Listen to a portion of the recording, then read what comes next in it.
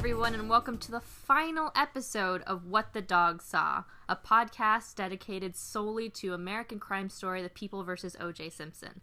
I'm Lorena Mora, and here with me is my co-host, Neil McNeil. And this is it. R.I.P. this show. R.I.P. Nicole Brown and Ron Goldman, and also this show, because this is it. This is episode 10, The Verdict. It's so strange to me now to, think back to where we were, like me a year ago knowing about this show, and then us 10 weeks ago, what we were thinking would happen and what has happened. And I just feel like that's a recurring theme of this episode, is the knowing that we, the audience, have is so powerful. It was a really telling episode to wrap up this entire series, because it did a really good job of not trying to surprise us with the verdict, but instead showing us the fallout of all of this, because again, as we've been saying, we as viewers have known the outcome of this case the entire time, so it was just that dramatic tension building up to this moment, and now that we're seeing it, we're seeing the repercussions of what has happened here, and ultimately how we got there. Oh yeah, there was definitely a moment during this episode where there was a Marcia moment happening, and I just thought to myself, I know how things end up for you, and you don't, but now I, as an audience member, do. And it was a very interesting relationship. Probably something we would talk about in a film class. But it was a weird, almost voyeuristic way to watch the show. Oh, this entire series is voyeuristic. This entire series is very macabre, very voyeuristic. It just plays up the idea of looking into these people's lives, even though this was being given to us on a grand scale with how media was portraying the case at the time. We're really getting into the nitty-gritty of all of these people's lives and just seeing how this case not only affected OJ, but those around him. Yeah, do you want to start us off with how this episode starts? Yeah, so this episode starts off with a sequence of OJ walking through his jail cell, which will presumably be one of the last times he's in jail. And I couldn't help but thinking this entire time during the sequence, I wanted to see more of OJ in jail. I know that he had his own bunk, he had his own section. We see that later in the episode that he is just, by himself. But, the scenes that we get of OJ in jail in this episode, I wish we had had more of that, alone time in there. And obviously, we're not going to have a very authentic portrayal of what happened in there, because we don't know exactly what was going on in the jail cell, but I wanted more. I wanted more Cuba. I feel like this show lacked Cuba as a whole. So I agree with you about wondering what OJ was like in jail, because for some reason in my head I just thought oh, he's just in regular jail and there's probably a bunch of people who are oh my god, OJ's in jail with us. Not the case. He's in LA County Jail, much like Stephen Avery was in Making a Murder. It's kind of like an old-timey sheriff, 4-room cell. Yeah, I'm picturing in my mind, Orange is the New Black, he's, making friends with, a cast of characters around him, when, really that's not the case. They were filming the pilot of Frogmen. Oh, Frogmen. Whatever happened to that show? Do they have footage from it? No, and I have resisted so much throughout this entire series to look up actual footage that I liked its appearance here in this episode. Oh, yeah. Oh, absolutely. And after this scene in the jail, we get Cochran in court after OJ goes through this awful mock trial where he's going to be presenting his case to the jury. And Cochran ultimately decides that OJ's not going to testify, which is probably for the best, because that would have definitely buried them, but decides that OJ is going to make a statement to the court, not to the jury, but to the court. How did you feel about this? I felt like he was milking the sympathy vote by trying to remind everybody about, how much he loved Nicole, how great of a person he is. And it was a weird emotional moment for me, because I knew how manipulative he was being in the moment, but at the same time, I was just again, the knowing. I was things are going to be so bad for you from here on out, and I just feel so sorry for you. Wait, you're feeling sorry for OJ? I will get to why I feel sorry for OJ later in this episode. That is not something I thought you would ever say throughout the entire course of this show. It's happening. It's all happening. Because Marcia then steps in and says, this is not Like, why are we doing this? Like, why are we giving them the chance to speak his mind but then not be cross-examined? Which I completely agree with you, girl. Like, if he's going to be presenting any sort of case or any sort of sympathy vote to the court, you should have at least allowed Marcia's team to cross-examine him and try to get the truth out if this wasn't what was actually going on. Like, he never tried to present any sort of alternative theories. He never tried to present himself as innocent. He was just talking about how much he missed his kids and how much he loved Nicole. It felt so disingenuous to me, but like coming from a place that like you can tell that people who were watching in the court were like, oh shit, like this man has gone through something. Yes. It was a really gross moment for me.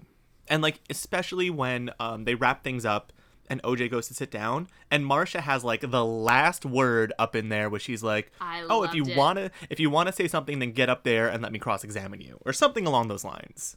She did. She kind of just, like, snapped at him, and I just remember that moment. I was just like, please give Sarah Paulson every Emmy in the book. I want to see her go up against herself for an Emmy. Because I'm not going to say that her role in American Horror Story was, like, the best she's ever done, but it was a good, interesting role. But I would love it if she was nominated twice for 2 different limited series or whatever they consider it in the fucking Emmys. I would love to see her, like, duke it out with herself. So following OJ's statement to the court, we see the Dream Team going over which of the jurors are going to plead or decide that he's innocent and which jurors are going to decide that he's guilty. And it ultimately comes down to this demon lady is probably the only one who's going to sit in there and persecute him for being guilty. Like, and they know this. Like, Bailey is so against this demon juror whose name I don't even think we know. Like, I only know her as the demon at this point. I just feel bad for her. Like, you can tell, like, she does not want to be there, and she probably has one of the most level heads about all of this because she's looking at everything. She's looking at all the evidence, as we see later on in the episode. She's looking at all the alternative theories that are being presented, and she knows that there's some reasonable doubt as to his innocence. I feel like this case was just so much larger than itself that she just didn't stand a chance, really. Like, I think a lot of people pretty much had their minds made up. This case, at the end of the day, this case, when it was resolved, became about something way more than the murder of Nicole Brown and Ron Goldman, which we see later on, and we'll get to that. We'll get to that. But it just, watching the jurors deliberate reminds us all that they turned this case into an entire media circus, and even when Judge Ito is, like, thanking the jurors for all of their time in this episode and, like, apologizing, he is telling them how sorry he is that this has gone on for so long, because he knows that this isn't what they signed up for. Even though it is their civil duty as an American citizen to sit in on a jury like this, they were not prepared. They were not prepared for a case of this magnitude to potentially start bringing down the LAPD for corruption. I kind of want to get back to my favorite team, the Dream Team, and I think that you and I both had expressed how we thought that the glove was going to be the biggest moment of the series, of the trial, and then the Furman was really going to be the bombshell, but I think this was it. This is the cherry on top, is when we see Johnny Cochran drafting the "if the glove don't fit" line. He's going through so many versions. He is. It's so, like, it's almost like that cheesy, like, 90s montage of just, like, I'm gonna get, like, a little light bulb above my head, and then the idea will come to me. Oh, you saw that light bulb in full effect in this moment. He's literally just sitting in bed, like, drafting up different ways to, like, bring the glove up in his closing statements, and he does it. He's such a storyteller, and I think he just needed that line. That line is ultimately what I think caused any jurors who may have been on the fence between guilty and not guilty. I think that line stuck with them. After everything was said and done and they were about to go deliberate, even if they had any sort of doubt that OJ might be innocent, they could just hear this line ringing in the back of their heads because it's so catchy and it's so annoying. I remember I think it was South Park parodied this way back in the day, like 10, 15 years ago, like pretty much like not fresh on the heels of this, like maybe like 5 or 6 years later, but it's one of my earliest memories of like a cartoon referencing the O.J. Simpson trial. When I mean, this is the pull quote of the entire trial. this is the entire trial in a nutshell. If the glove don't fit, you must acquit. It's so, I hate saying this, but it's so iconic. A lot of things about this trial are iconic. So we're getting back into court, and I'm really surprised still at this point that there are so many people rallying around OJ and believing in his innocence. There are people taking bets, we find out through a newscaster, as to what OJ's innocence is going to be. People are still convinced that this man is innocent. A lot more than we realize. This is after all the DNA. This is after the blood samples here and there, and like all the facts have been laid out for just about everybody who's willing to watch, which it seemed, and the episode made this very clear, that the world was standing completely still in these final moments of the trial. They had clips of Oprah, like legit clips of the Oprah Winfrey Show where people in the audience are watching the verdict live. You know what it reminded me of was the beginning of Baz Luhrmann's Romeo and Juliet. Oh, yeah, you're totally right. Yeah, like that, like not just like the 90s sensibility, but just like the flashing of like the news real reports, footage, news reports, like that kind of aesthetic where they're like laying down like this is the story we're about to tell. And they told it very, very well.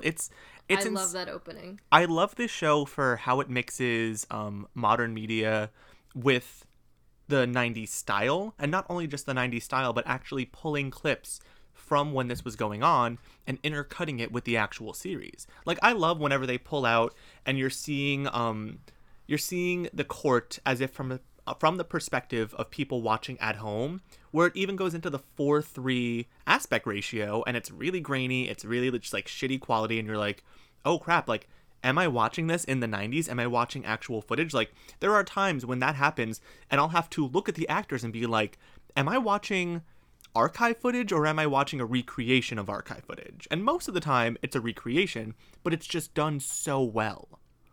Speaking of that, I feel like it's the moment for me to start looking up real clips, because Marsha's final statement speech had so many like strong phrases in it. Like, she talks about an ocean of evidence, a twisted path. Like, she's recognizing that Fuhrman has overshadowed this case, and this for me was like her just like hanging onto the cliff, like not only Mufasa style. Is she recognizing that Fuhrman is totally inconsequential to this case, she is throwing him under the bus. She's being like, is he a racist?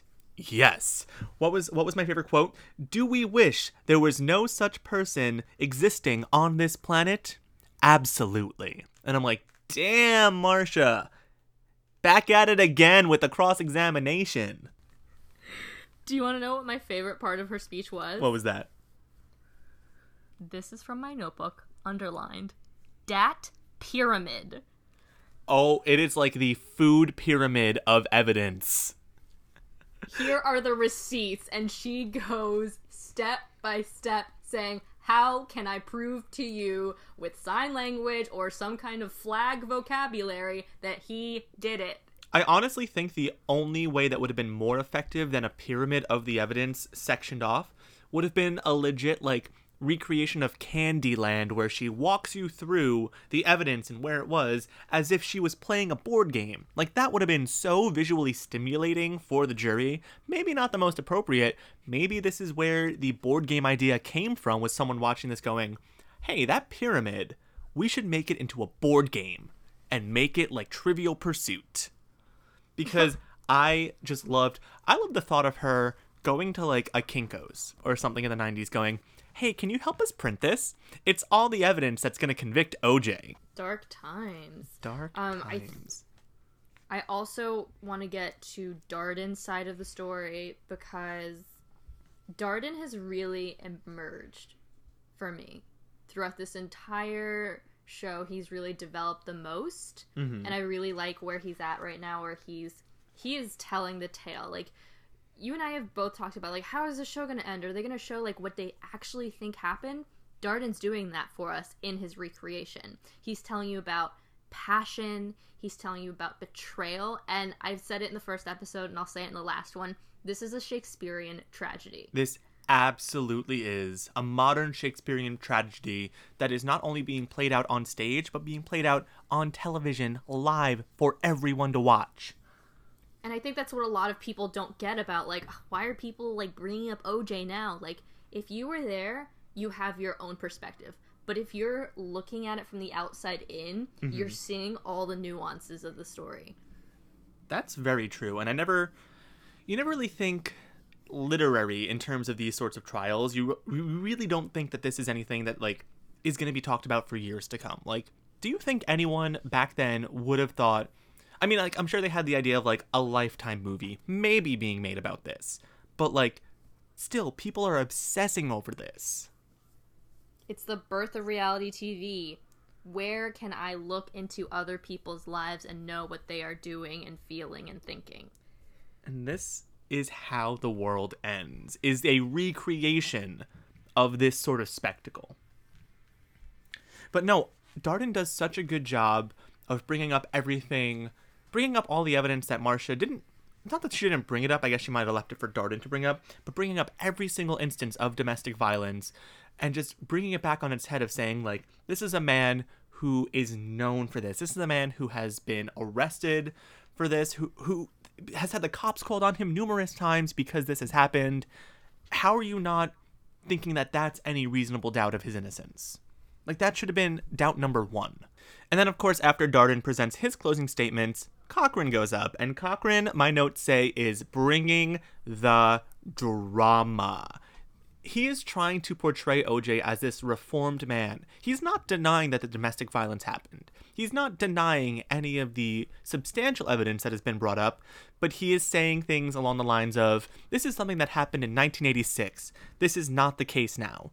The case now is about the corruption in the LA Police Department, which we have a lot to say on that later on. But this case just got out of hand, and Cochran is doing everything he can to distract from that. He's doing everything in his power to make people look the other way, while OJ just runs away with this bloody knife that is still missing after all these years. I actually read something pretty recently. It was about, I think it might have come from Darden's book, where he talked about his later relationship with Cochran and how we're seeing it here. Cochran really thinks that he's trying to do something for the African American community, but there's a great moment. I want to save it. But Darden says that this trial was more about redefining what it meant to be a black man. Oh, yeah. And we definitely get a sense of especially that. in this trial. We definitely get a sense of that throughout this episode. Actually, Lorena asked me earlier this week to ask my mom what she thought about the case. My mom is a retired NYPD cop who actually looks a lot like Marcia Clark with her curly hair. No, she does not. It's the hairstyle. She had that hairstyle back then. If you saw pictures of my mom from back then, you would have been like, that could have been like Marcia's cousin. But I asked my mom, I texted her saying, just, do you think OJ did it? And she said yes, and I still do. So funny you should say that, because before this, I was on the phone with my dad. When I talk to my dad, it's kind of like our own side podcast about, like, politics and history. My dad definitely instilled some of this in me. And so I asked him about the OJ trial, and what he said was that he was obsessed with it, that he would watch the TV all the time, and that he felt that Cochran and Shapiro did a really good job handling OJ, but that OJ got away with murder. Yep. Completely. That was just kind of the general feeling, was just like, wow, that was a great case, and wow, you got off with it.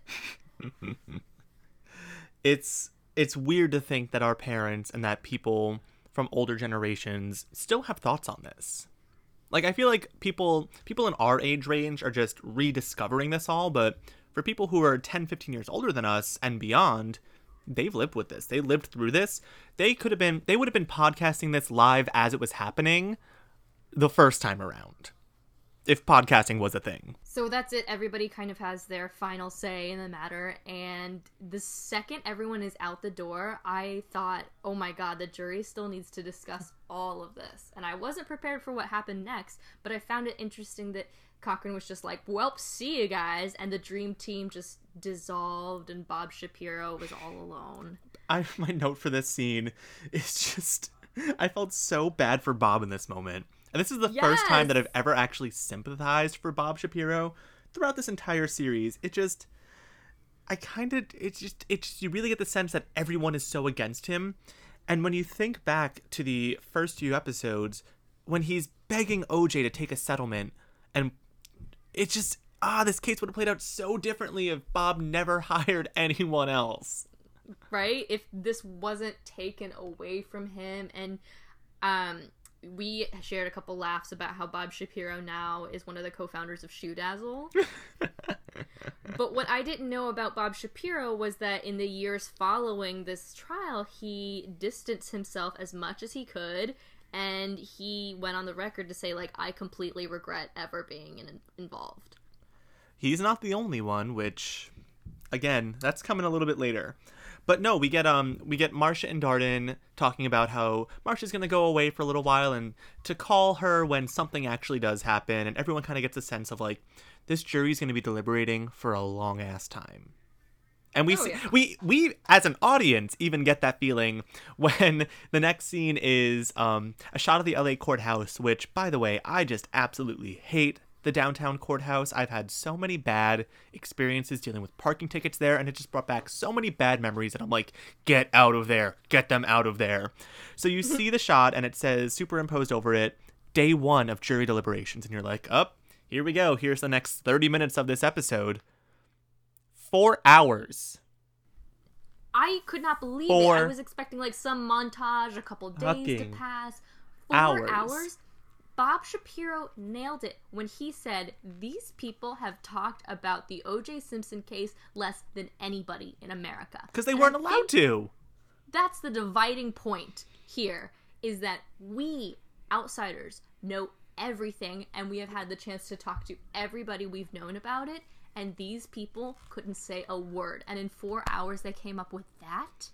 Listen, the court system is already fucked in how it goes about picking a jury of your peers, and we've seen that throughout all this, but like this 4 hours. They literally get in the room and they're like, let's do a straw poll where everyone just right off the bat gives us their ideas of what the verdict should be. And they're like, oh, we should do it out loud. And it's like, no, like, let's do it in secret so nobody feels pressured. It's 10 votes not guilty, 2 votes guilty.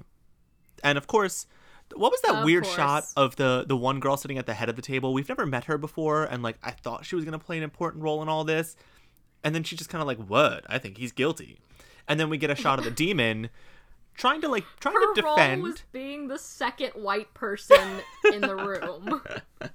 And she did a good job of it. But the demon is really where it came down to, where everyone is kind of just coming at her saying, like, there's no way you could ever change my mind to think that OJ did this. So I actually read an article. It was an interview where the author's godmother was one of the jurors. And what the juror had to say was that she thought, she was one of the not guilty verdicts, she was like, I don't think he's guilty because of the amount of blood. The amount of blood. There is no way that a crime scene that bloody didn't get any blood on O.J. Simpson. Or that minimal amount. Okay. And I was like, I see your point, but you're wrong. I see where you're coming from, but no. But it was like, that's kind of like the only insight that we have. This one juror, unless other jurors have now spoken, which they probably have, as to why they might have thought that he was not guilty going into the deliberation and then convincing the 2 other people that you were right. I don't understand.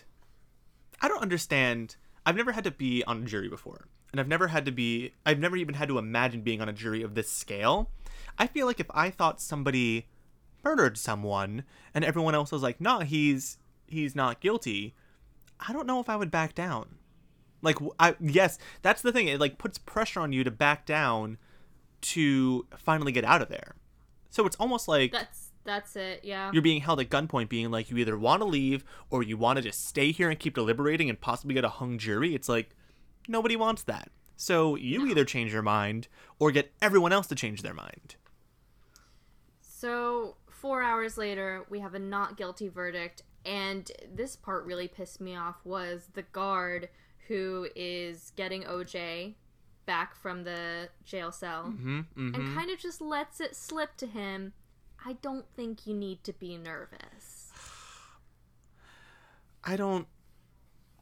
This just shows OJ's star power throughout all of this, and how even after everything that he's been through and even after what is about to happen to him, people still see him as a celebrity. Maybe not the football star that he once was, but a celebrity nonetheless, because he's even more famous now because of this murder trial.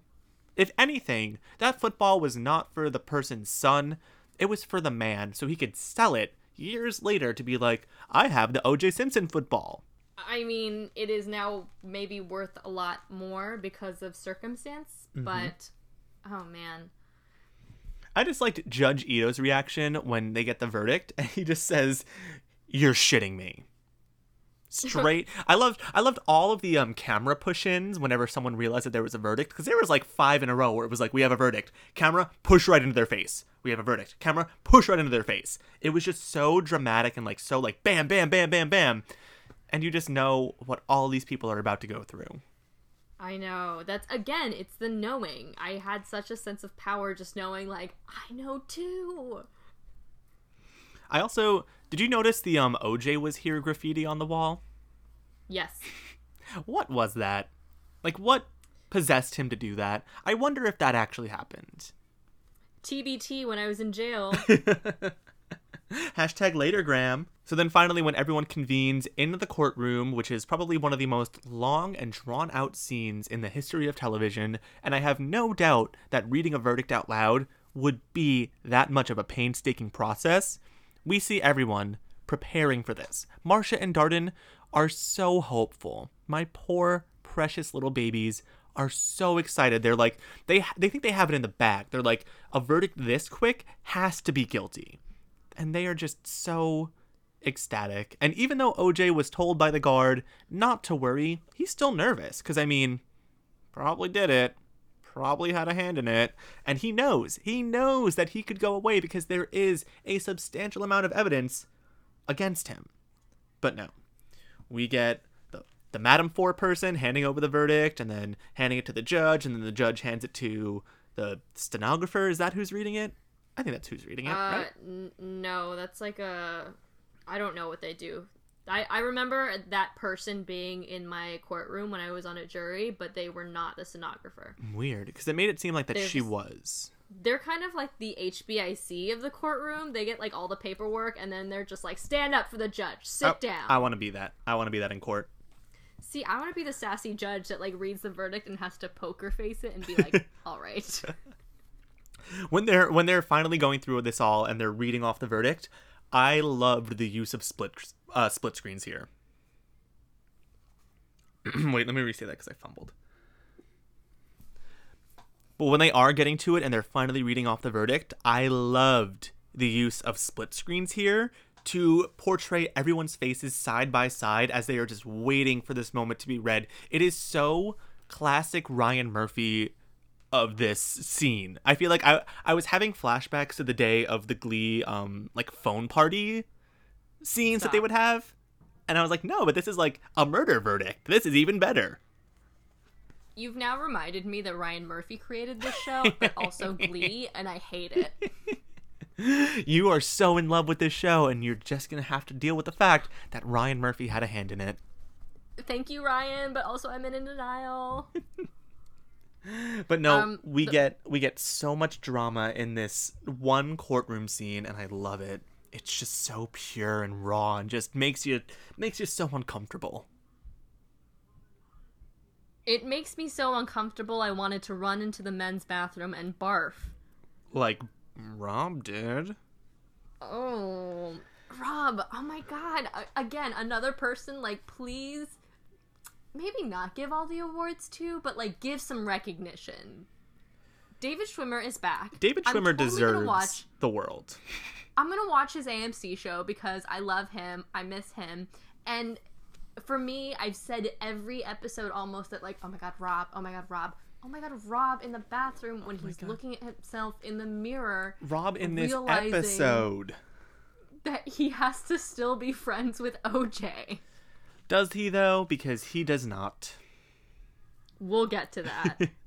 What I loved was his moment with Marcia where they just looked at each other and it was this knowing glance where, like, she fucking knew. She knew. Yes. She realized she could have had Rob on her side from the beginning if she had played her cards right, and she didn't.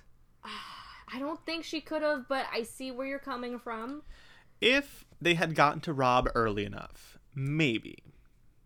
I don't think he would have betrayed him so early on. I think this needed to be a rise and a fall, where it was the ultimate test of friendship, and yeah.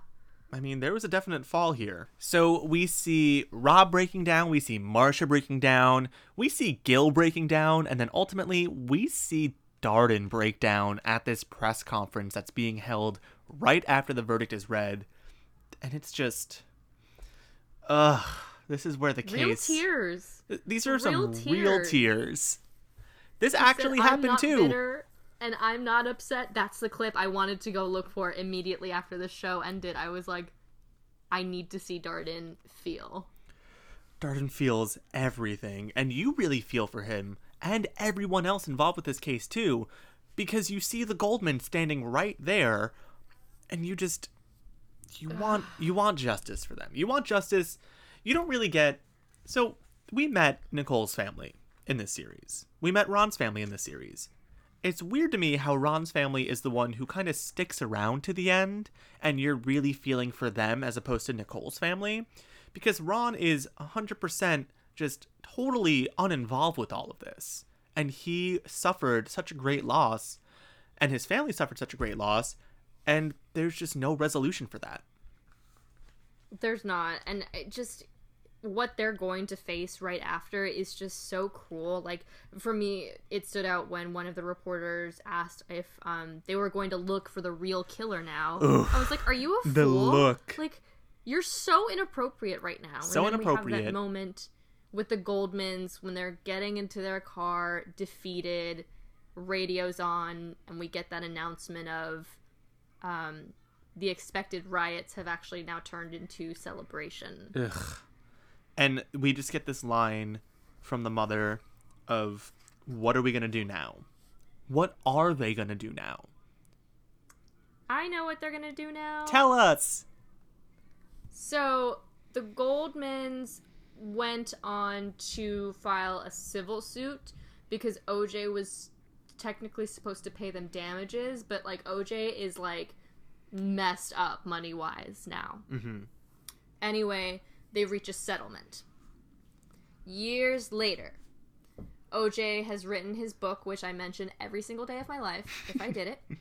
He has his little run-ins with the law. I think he had, like, a DUI at one point. And then he had his Vegas kidnapping and robbery thing, which he is now in jail for. Mm-hmm. And in that trial, the Goldmans were able to get... the rights to If I Did It. So now every time someone buys that book, a donation is made to the Ron Goldman Foundation. But originally, they were supposed to get $33 million in damages, and I believe by the time that this all happened, OJ had only paid them $500,000. On top of getting the rights to the book, though, they were able to relabel it so that it looks like the cover says, I did it, and they have, like, a prologue and an epilogue where they pretty much write, like, hey, Goldman family here. He definitely did it, right? And it's a very interesting form of revenge. Which they totally deserve, because we see the Dream Team celebrating this win. They are not even thinking about the Goldmans. They are just thinking about how they came out of the case of the century on top, and now Bill Clinton is voicing his concerns about the state of the LAPD on national television. Before you get to that, there was a really sweet moment for me, not a sweet moment, just a moment between Darden and Cochran, where Cochran offers to help Darden back into the community, by which he says, you have undermined your masculinity and your blackness. And I just love Darden's retort, which was, this isn't some civil rights milestone here. You haven't changed anything for Black people. And his words rang so true that for Cochran to walk into that room and start tearing up over Bill Clinton's speech, like, did he change anything for Black people? No. Absolutely not. Absolutely not. And he's acting as if he has just changed the face of the world, when really all he did was get a murderer off. In the most backwards way possible. Like, I get it. It's good to start that kind of dialogue, and it's good to work towards a change. But he thinks that he's going to be able to change this just through one case. On the flip side, the Dream Team is having a celebration, and Marcia and Darden are getting ready to throw in the towel here. We see Marcia packing up her office. I don't know, does she quit right after? She might have? I would imagine she at least took a very long vacation after this. I would hope that she did. But we see Darden breaking down to her, saying how he wants to quit, and Marcia's saying, no, you have to stay here, you have to help people. And we get this really kind of monumental moment for Marcia, where she tells Darden that at 17 she was raped in Italy. Yeah. Did not realize. Did not think that was coming. I like that it was not a defining characteristic, that we just now learned this, that it wasn't put up in the front where, you know, it was kind of that Olivia Benson, she's been raped, that's why she's so tough kind of plot line for women. Mm-hmm. I like that it was kind of just peppered in because she should not be defined by that. And I disagree with her a little bit when she says that when you come here, you need something to avenge. Yeah, I didn't like how she said that justice is just vengeance for the victims. She was really defining herself by that, and she was kind of saying, this is why I am the way I am, but I would hope not, you know? I would hope that she's just, like, a strong, awesome lady lawyer that I admire now. Yay for Marcia! I do love her, and I do respect her, and I do have a very newfound appreciation for what she's been through after this moment. I could imagine that this is one of the things that Sarah Paulson and the real Marcia Clark talked about on their night when they just got hammered together. Because I'm sure that this moment came from a very deep place in Sarah Paulson. Like, I could tell that she was serving some acting right here, and she was doing a bang-up job. I think my favorite way for their story to end was them walking out to that Nina Simone song. Mm-hmm. The soundtrack in this show is just so consistently good. Yes. Yes. After this, though, we see them walking out of the office together into...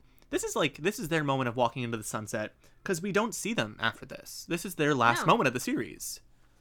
And after this, we see OJ leaving jail, a free man, and Rob was waiting for him afterwards. This is the test of friendship right here, coming full circle. Rob is there waiting for him, even though he has his doubts about OJ's innocence.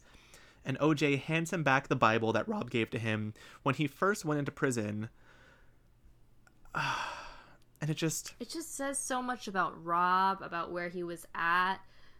Rob wanted to be a good person. Rob wanted to be a good man with Christian values who was standing by his friend in a hard time. And you just kind of have to give up at that point, because I think he'd already admitted to Chris that, like, that's it, he's out of it, he's out of our lives, but I think he was maybe still unsure of it, and yeah, he was just trying to be a good person. He was at that party, and there was just that great, like, literal... just like slamming down of the Bible saying like, you need Jesus, I'm leaving. Or no, I didn't see that as Rob saying OJ needed Jesus. I saw it as Rob kind of denouncing his faith. Oh no. I saw it as Rob declaring that even after all of this, even after all my beliefs and all my faith, I was wrong. I don't think that Rob's faith would have been shook that hard from this happening. I think from my perspective, it was kind of a, you need Jesus, like, you need to atone for your sins because you know what you did. I don't know. I might disagree with you here. I think it's him kind of walking away from all that. Or at least walking away from the man he was. Like, everything's happening here. Taking a step back, though, I wanted to go back. There's a moment that really kind of rubbed me the wrong way when OJ was leaving the jail with Rob, And I mean, granted, a lot of things in this case rub me the wrong way. But when OJ cracks a joke about how he's not getting in no Bronco, I was just like, you should not be joking right now. Like, you have just been through the gauntlet, and any innocent man in this sort of scenario would still be a little bit shaken. I think he's done. He got away with murder, and that's on his conscience, and it won't hit him until much later in the episode. But right now, he got his way. He got his way, and he gets to be reunited with his family, save for Nicole's children. Obviously. I mean, I could understand wanting to keep them away for a little bit, but especially considering the protests that were going on in Brentwood, I would want those kids nowhere near OJ for a while. I found it interesting, and I made a note of it, that it was predominantly white people in the Brentwood neighborhood, which was another weird moment for me, because you and I have been down that road, literally, to have those protesters outside of his house and his neighborhood. I think this was kind of like, you know, the entire time we've been talking about, like, I can't believe everybody was still rallying around him. Yeah, maybe everybody except his own community, and now no one's gonna give him a Brentwood hello. Like, he is barred from everyone. OJ is no longer part of the Homeowners Association of Brentwood. He's just sayonara, man. We see him getting ready, and we see him preparing himself for the next phase of his life. We got Cuba Gooding Jr. ass in this. Unexpected and unwarranted. But it was very just out of nowhere. I get it. It's like him finally being vulnerable in this moment, because him literally being rebaptized into the world. I also saw this as this is going back to an episode of Don't Trust the Bee in Apartment 23 for me, when they're describing, when are you most vulnerable? When you're naked. And where are you most naked? The bathroom. Because that is where you are the most vulnerable you could ever be. And that is OJ finally letting himself be vulnerable for once, and getting into the shower, washing away all of his sins, and coming out a relatively new man. There's that moment where he looks at his reflection in the mirror, and two things happened for me here. One was him kind of looking himself in the eyes, kind of ruminating, like, hey, we just got away with murder. That's our life now. Mm-hmm. And what also happened to me was, do you watch Black Mirror? I don't. You should. You would actually really love it, Neil. Okay. It's like literally 7 episodes on Netflix. Everybody should watch this show. Spoilers for the Christmas special with John Hamm. There's an episode of Black Mirror in which a man commits a crime. I believe it just ends up being stalking, but it's in a alternate universe or the future where people can literally block each other physically. Okay. So, like, let's say if I were looking at you and you wanted to block me, instead of seeing you, Neil, I would see just like a blurry outline, like that Facebook anonymous icon version of you. I need that in my life. And I would never be able to talk to you. I would never be able to hear what you're saying. Like, you would just ignore me completely. And that's how I felt OJ was in this episode. Like, OJ has his life, but the life as he knew it, interacting with everybody, is just gone. Like, and we get that in the fact that people aren't showing up to his party. His son gets him a dog because he needs a friend. He needs a friend. Oh, that was sad. When he goes out to the statue and he looks at who he once was and who he now is, it's just like, he's done. He's OJ, the maybe murderer. And I liked this really rings true to a recurring theme we've had in this podcast, was people were asking, like, oh, like, where's this person? Where's this person? Where's Kato? Somebody asking where Kato Kaelin was. Don't even get me started. I'm so upset with his underusage, and I get it, like, Kato Kaelin, unreliable witness, but, like, Ryan Murphy, I expected something from you. Pepper in the kitsch for me. No, he wanted to play it true. He wanted to show that everyone abandoned him. OJ's walking around this party not knowing who most of these people are. He even goes up to a waiter at one point and says, how do we know each other? Did we play golf together? And the guy's like, dude, I'm a waiter. And this party is being thrown by Star Magazine. of all magazines, the one of the trashiest trash rags to exist on a newsstand, and they're taking exclusive pictures. So it's like, even if I did believe that OJ was innocent and I was his friend, I would not have wanted to go to that party. That does not sound like a fun party. I would not have gone to that party. That sounds like an awful party. I later read that not only did Star magazine sponsor the party, but that it wasn't as festive as the show portrays. Okay. And that the only person that hung out with OJ was the reporter. Oh, that's so sad. And the end of the episode, when OJ realizes that his life is no longer what he thought it was, he goes out and admires his own statue. Yeah. And that's it. That's how OJ's world ends. Looking at who he once was up there. Was it a bronze statue? It was a bronze statue, right? I think it's a bronze statue that is now owned by Flavor Flav, as we have found out now. Looking up at itself, looking up at himself, and wondering what's to come next. And we find out what's to come next. In this awesome, kind of like, it was very like a cheesy, how do I want to phrase this? It's like when you watch a show, like one of those like dramatic reenactment shows, and it like gives you like the text where it's like, after this was filmed, such and such went on to do this. It was like that, but well produced. And you really also got to see a side by side of the actors who were portraying these people and the actual people who this case was based on. I know. You know, what stuck out to me was, we don't learn this on the show, but I read, you know, throughout the millions of think pieces and articles that are coming out about O.J. Simpson now, was that Johnny Cochran went on to host a show with Nancy Grace. What? Right?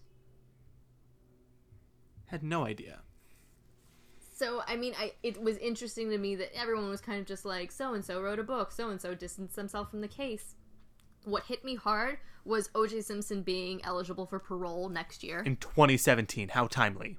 I also really liked how they called out that Kris Jenner, Kato Kaelin, and who was the other person? Went on to become reality stars. Faye Resnick. Faye, right. Oh, yeah. I always forget about her. Connie Britton, wish you were in this more, too. You should watch Nashville, then. No, I'm not going to stoop that low. Excuse me. Nashville's like the only other show I watch on television. That is a true fact. The Bachelor is on hiatus.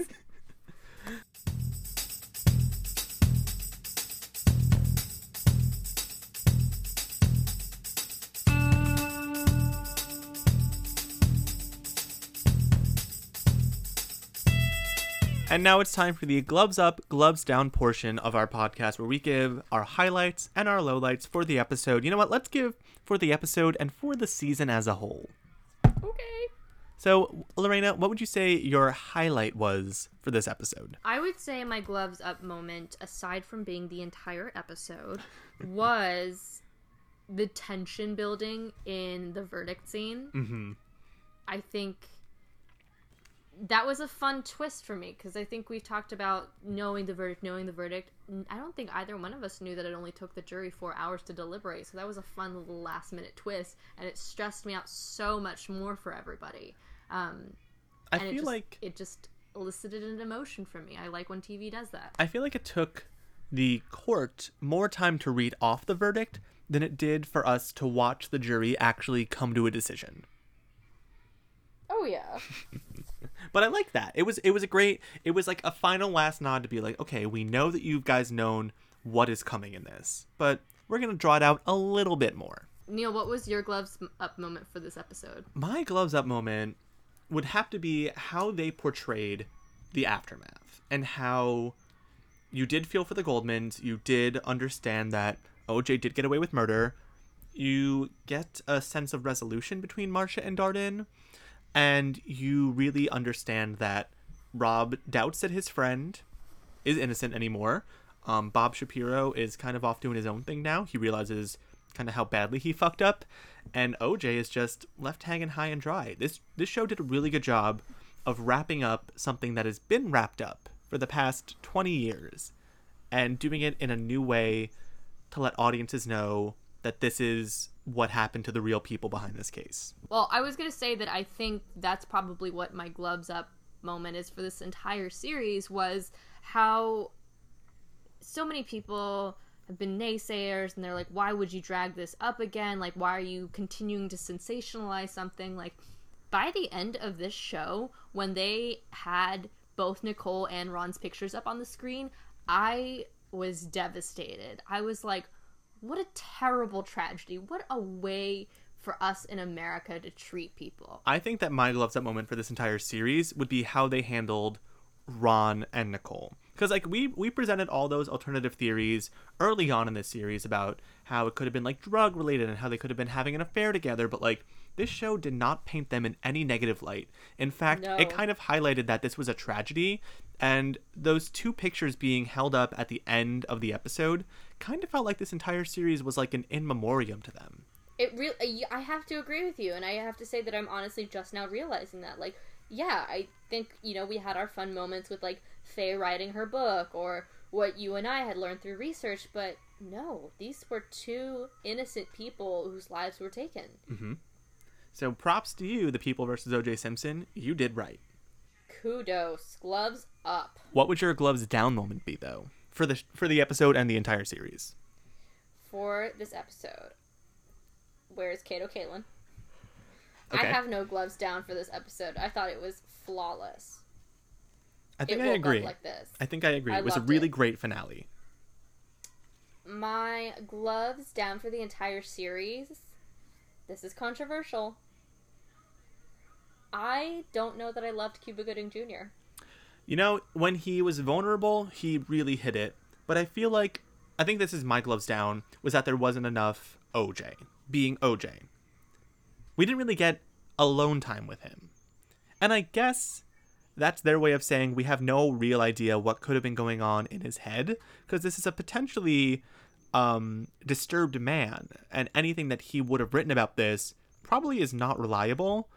So I think the reason we didn't have Don't get me started.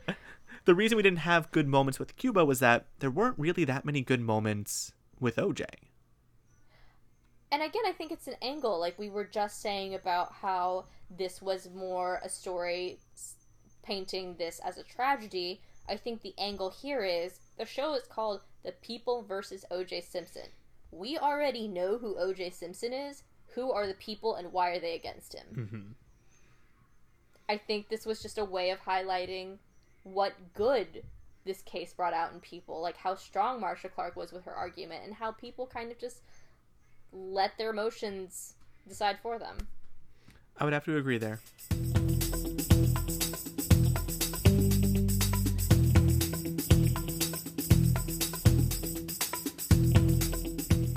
All right, everybody. So thank you so much for listening along with us during American Crime Story, The People versus O.J. Simpson. We here at What the Dog Saw have really enjoyed the experience, and we've really learned a lot, both about the case and ourselves in turn. Ourselves. Thank you guys so much for listening. This is a total whim. I think we kind of just tossed this idea out to each other, and now here we are, months later, a trip to LA later, knowing way too much about the O.J. Simpson case, but I don't know, it's a fun pet project for me at least. No, definitely. It was fun. It was great. It was a really good exploration of this case, and I'm really glad that we got to do all this additional research on it.